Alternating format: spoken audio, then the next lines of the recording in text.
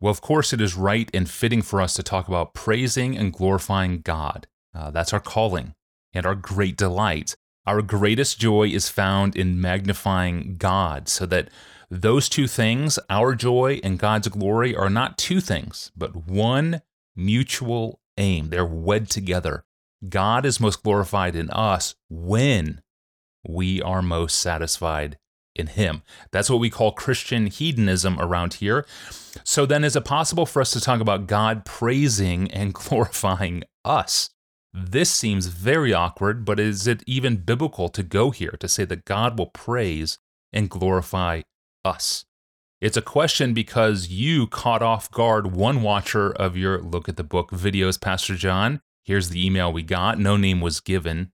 Hello, Pastor John. I was watching one of your 2017 lab videos, the one titled To the Glory of God Alone. I was really confused with something you said near the end of the session at the 15-minute and 47-second mark. There you said that we will be praised and glorified. I was stunned. I had never heard that before. What did you mean that we will be praised and glorified? Isn't this for God alone? If not, what Bible verses would help this make sense to me? Let's begin with this biblical principle. It's very important. Listen carefully. This biblical principle.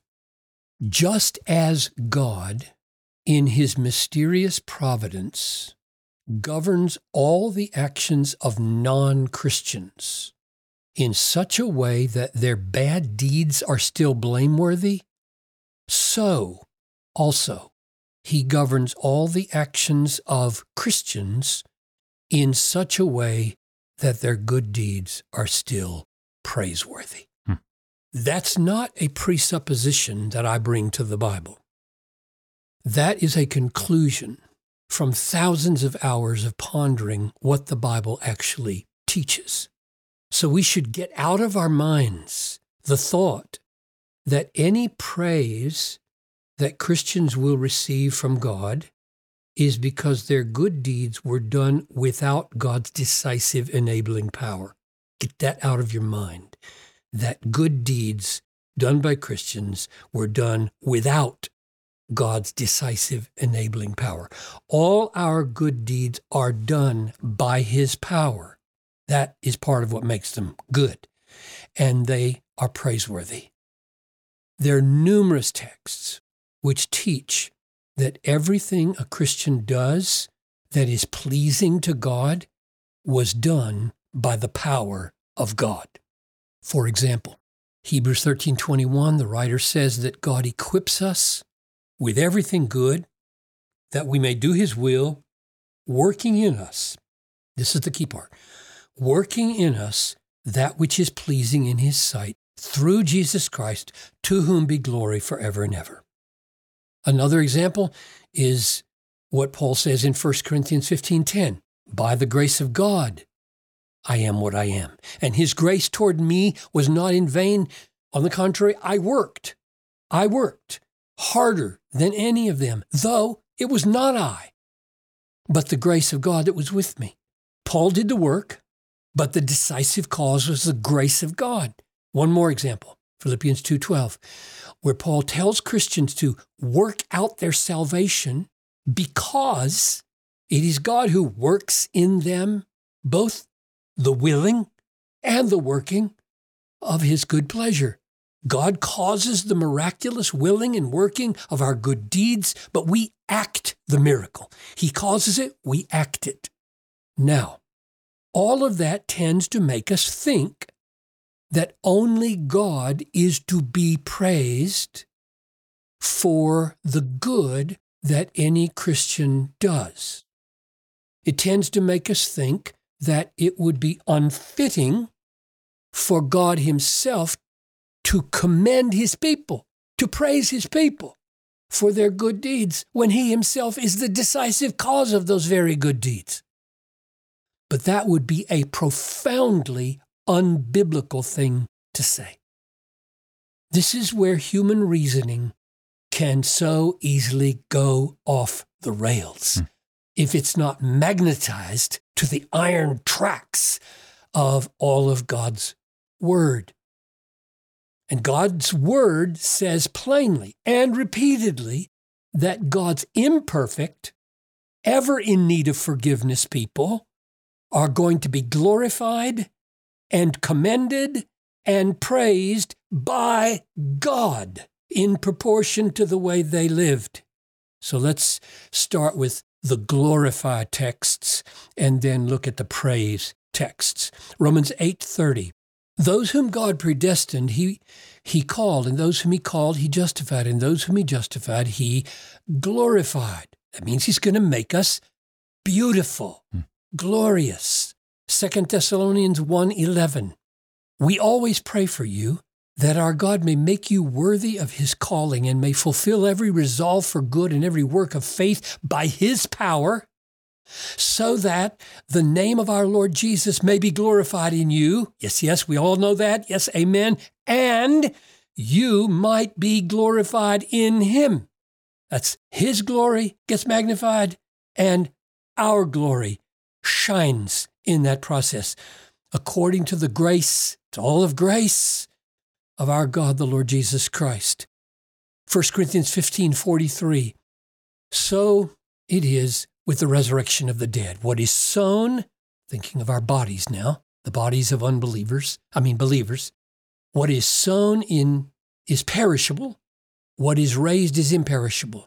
What is sown in dishonor. It is raised in glory. You look in the mirror now, it is not glorious. You look in the mirror at the resurrection, you will be tempted to worship. But you won't, because you'll be perfected. So 2 Corinthians 3:18 got it all started. We all, with unveiled face, beholding the glory of the Lord, are being transformed into the same image from one degree of glory to another. This comes from the Lord. Yes, of course it does, who is the Spirit, but it's glorious. One more. The process of 2 Corinthians 3:18 comes to completion in the twinkling of an eye when we see him face to face. 1 John 3:2. Beloved, we are God's children now, and what we will be has not yet appeared, but we know that when he appears, we shall be like him, because we shall see him as he is.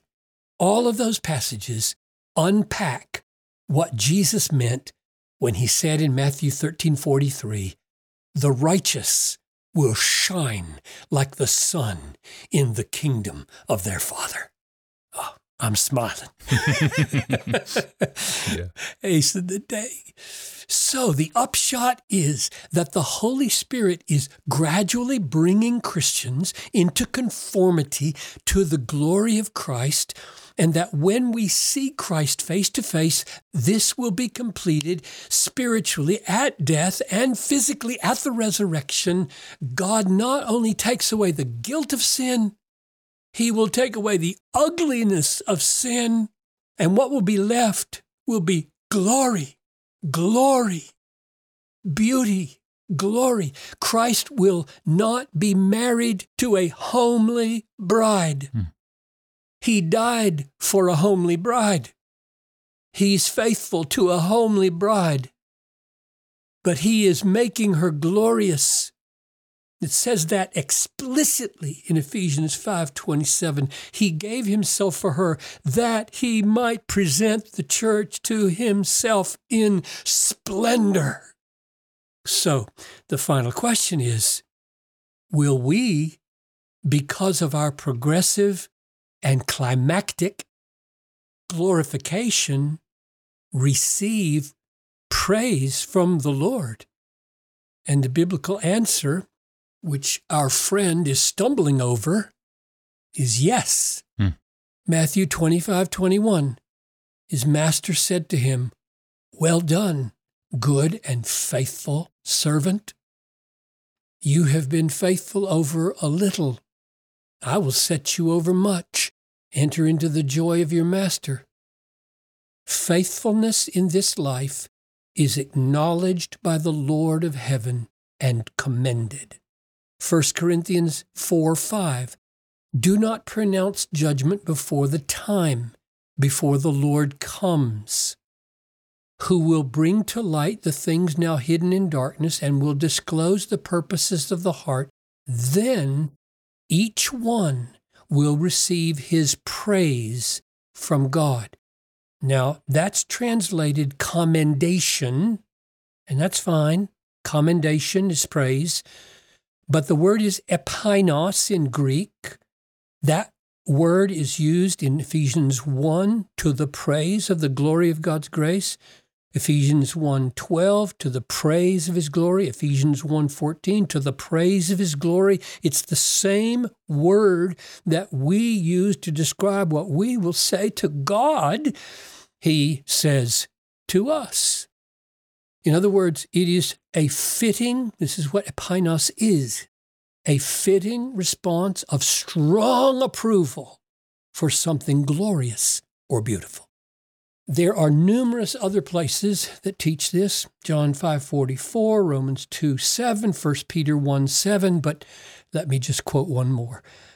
Romans 2:29, a Jew is one inwardly, and circumcision is a matter of the heart, by the Spirit, not the letter.